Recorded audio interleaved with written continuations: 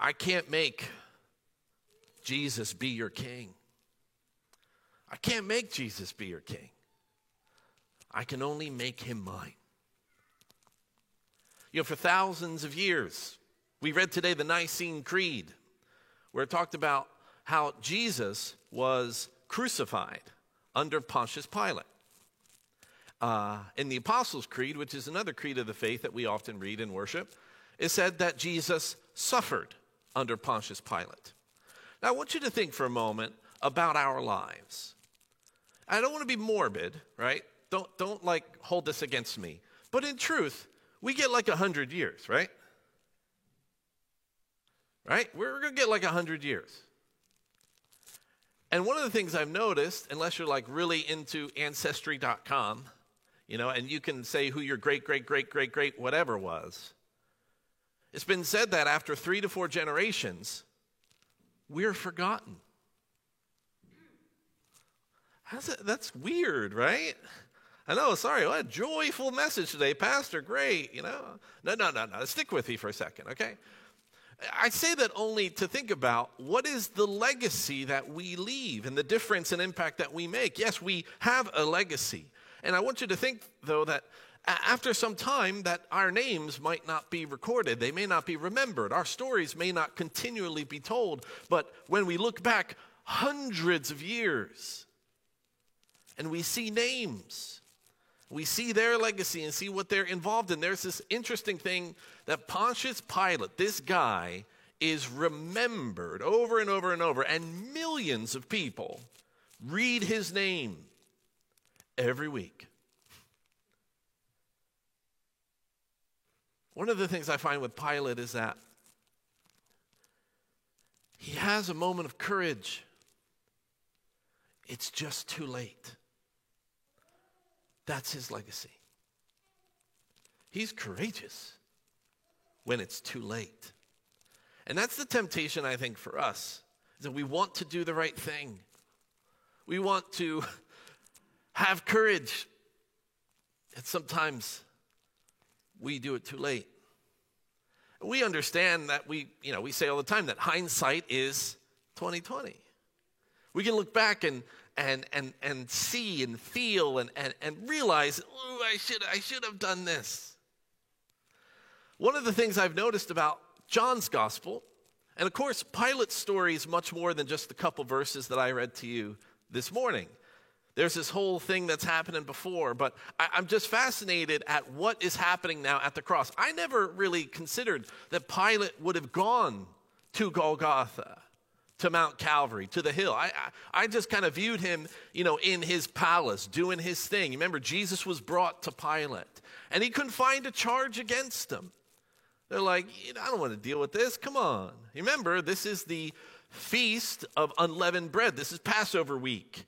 This is the week when the people would remind themselves. Now remember, Pilate is governing. He's the governor over this region of Judea, which includes this really kind of big area of Jerusalem. In Jerusalem, all the pilgrims would come to this festival, and they would say throughout this festival week, we once were slaves, but now we're free. They would share in this Passover meal and remember the Exodus, the Pharaoh that oppressed them, and how God led them out and delivered them and brought them out into freedom. They would remind themselves of this story, and then they'd look around at the situation that they were in and realized, we don't call him Pharaoh, we call him Caesar. And yes, we have some freedom. Yes, we have our temple, but really, are we free? And it would be the most zealous among them that would start to create rebellions with this seed of hope, and they would, try to overthrow the Romans. Most of the time, it wouldn't be just sort of randomly through the year. It was always during this week. So everybody's kind of on edge. I wonder if Pilate would have brought in maybe some extra soldiers just to kind of like keep things quiet during this week, or if anything got out of hand, they'd be able to handle it. And here it comes again, He wakes up in the morning, and his wife is like, I had a bad dream. You just shouldn't deal with this guy. And he's like, what in the world? And here comes this guy, Jesus. And they're saying, you need to deal with this guy. I don't have a problem with him. And he'll kick him over to Herod. The whole Pilate story is just really, really fascinating about how he's just trying to dodge and to get out of the way of not deal with the man that is in front of him until he has to deal with the man that is in front of him. And he talks to him about, this kingdom, because basically what they realize is that, they're not going to get rid of him, because he is popular, he did all these miracles, or he had all these teachings. What are they going to do to get rid of this Jesus guy? And it was, they have to put him against their oppressors. The oppressed are using the oppressors to oppress. So they bring him to Pilate, and he says he's this king, And there's this powerful, tragic story just in the chapter before this, where he keeps trying to let him go. He keeps trying to say, I don't find any fault in him. I'm not going to do anything with him. He literally washes his hands. He's going to wash his hands. Yeah, you know where that expression comes from? It comes from Pilate. He washes his hands of this stuff. He's not going to take responsibility for this. He tries to scourge Jesus. He tortures Jesus in the hope that would be enough to settle everybody down. Let's just kind of teach them a lesson, and let's kind of remind people while we're at it what we can do to them. And it's brutal, right? And he has the crown of thorns, and they place the garment on him. They put a little stick in his hand. And Pilate says, here he is. Here is your king. They say, we have no king but Caesar. Ouch. You know who said that? The chief priests. The most religious among them of the day. The chief priests said to the governor of Judea, our king is Caesar. Now, they tried to criticize Jesus all throughout his public ministry. They tried to trap him, actually, in this weird relationship that they had with the Romans. Jesus wasn't able to be trapped, yet here they are. And I think all the way back to the beginning, all the way back into the Old Testament where God says, I want to be your king. Because they said, everyone else around us has a king and we want one too. I'm not sure how it sounds like a middle school person right there, but it kind of sounds like they're whining. The nation over here, the tribe over here, they've got a king, and we want one too. And God says, I'm your king. I let you out. I'm the one who will take care of you. I'm your king. He said, no, we want to be like everybody else. He said, okay, here's what's going to happen. I'll let you have a king. Here's what's going to happen, though. Be mindful of this. And all the while, it goes back to this tension of whether or not we want to let God be our king. Because I can't make Jesus your king. I can only make him mine. So after the torture of Jesus, after the crowd finally yells to just crucify this man, as much as Pilate tried to get out of it, we see him journey. From John's perspective, we see him journey up the hill with them. And he made a sign. Remember, we talked last week about how the sign would be posted, and this would be a place where people would come and go. Is right near the city, so it was probably close to an entrance of the city, where everybody coming in would be able to see these individuals hanging on a cross. And they would be able to read, what did they do to deserve such pain and humiliation? Well, Pilate made a sign. This is Jesus of Nazareth, the King of the Jews. Now, the man who had washed his hands, yet still came under the influence of the crowd, is there. And they say, no. The people there. Remember, Jesus is on the cross at this point. He's on the cross. He had carried it after being tortured. He carried it up the hill. When he couldn't carry it anymore, someone else had to come and help him. But now he is on the cross, and the religious leaders again say, no, this is going to be a very tricky thing for people to see. You don't say that he is the king of the Jews. You say that he claimed to be the king of the Jews. And do you remember what Pilate said? What I have written, I have written. That's it. It's in this moment where he is courageous. It's in this moment where he does what he feels like is right. He has strength and confidence now. We say his name every week. He's part of the creedal statements about naming who God is. Throughout history, we have named who God is, and alongside of that, we name this guy who was courageous when it was just too late. Who, in conversation with Jesus, would very easily philosophize his way out of things. Who talked to Jesus about, indeed, a kingdom. You see, there's a clashing of kingdoms here in this story.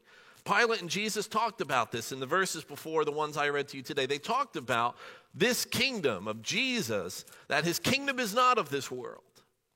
So we see the kingdom that we view through our eyes. Maybe through the crowd that day, it would have been this sort of Judaic mindset of kingdom of maybe Herod, right? Or maybe God as king, yet we have within our religion a kingdom.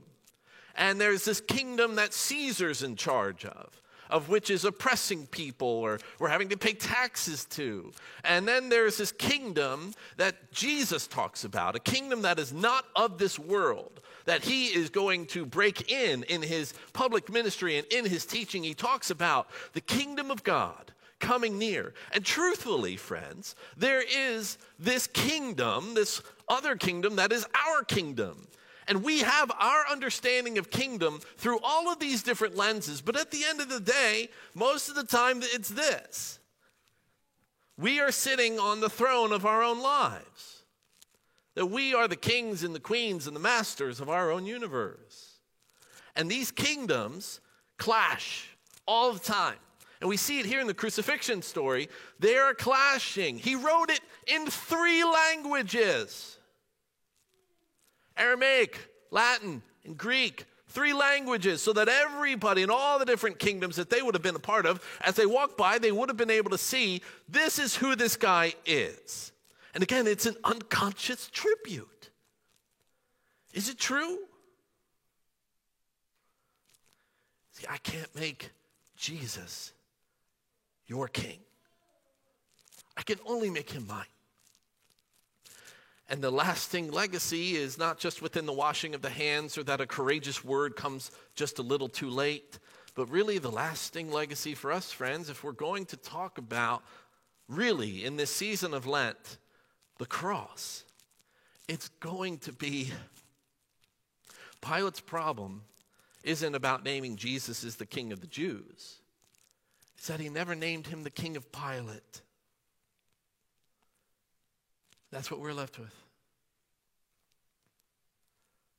He wasn't willing to name Jesus as the king of Pilate. Are you able to name him as your king? And this is what we must understand about the kingdom that is not of this world, that is breaking in upon us, the thing that we struggle with in managing all the different kingdoms of our minds. Come on, Christians, let's be honest about this.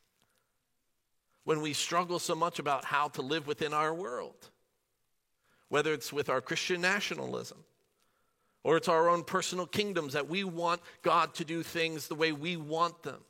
God, you're not answering my prayers the way I want them because I am the king of my own life. Or it's how we want to view a little bit of this kingdom and a little bit of, I want to be king of my own world, but yet I also want God to do things, listen, right? This is what we must wrestle with. I can't make Jesus your king. I can only make him mine. My legacy, my impact, whatever my life will be is my choice. I can't force this king upon you. I can't write a sign that declares who he is for you. You must make the choice to let Jesus be your king. Even if it means you must view the world in a different way, even if you must view the world through now his kingdom lens, or you must step off of the throne of your life and let Jesus sit upon it. And that ain't easy. But this is what it's like. Look, I don't want you to be courageous too late. He's before you now. You have a choice to wash your hands of him or to try to just move him along because you're content with the way that your kingdom is being run. Or you can present him as the king of your life. I can't make him king for you. You must do it. What will you do? Let us pray.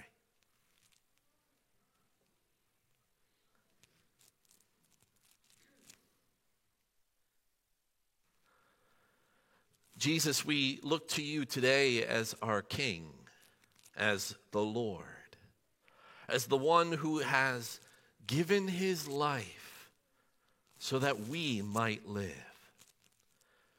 We come to the cross. We see your passion, your love. We listen to the words of those who stand and watch you die, and yet we also hear ourselves in these words. I pray, Lord, that now might be a moment of courage for us. Now might be the time when we step off of the throne of our own lives and allow for you to reside, even if that means we might just need to look at things differently. We might need to learn and to be and to act in the way of Jesus and not in the way of our kingdom or any other type of kingdom of this world.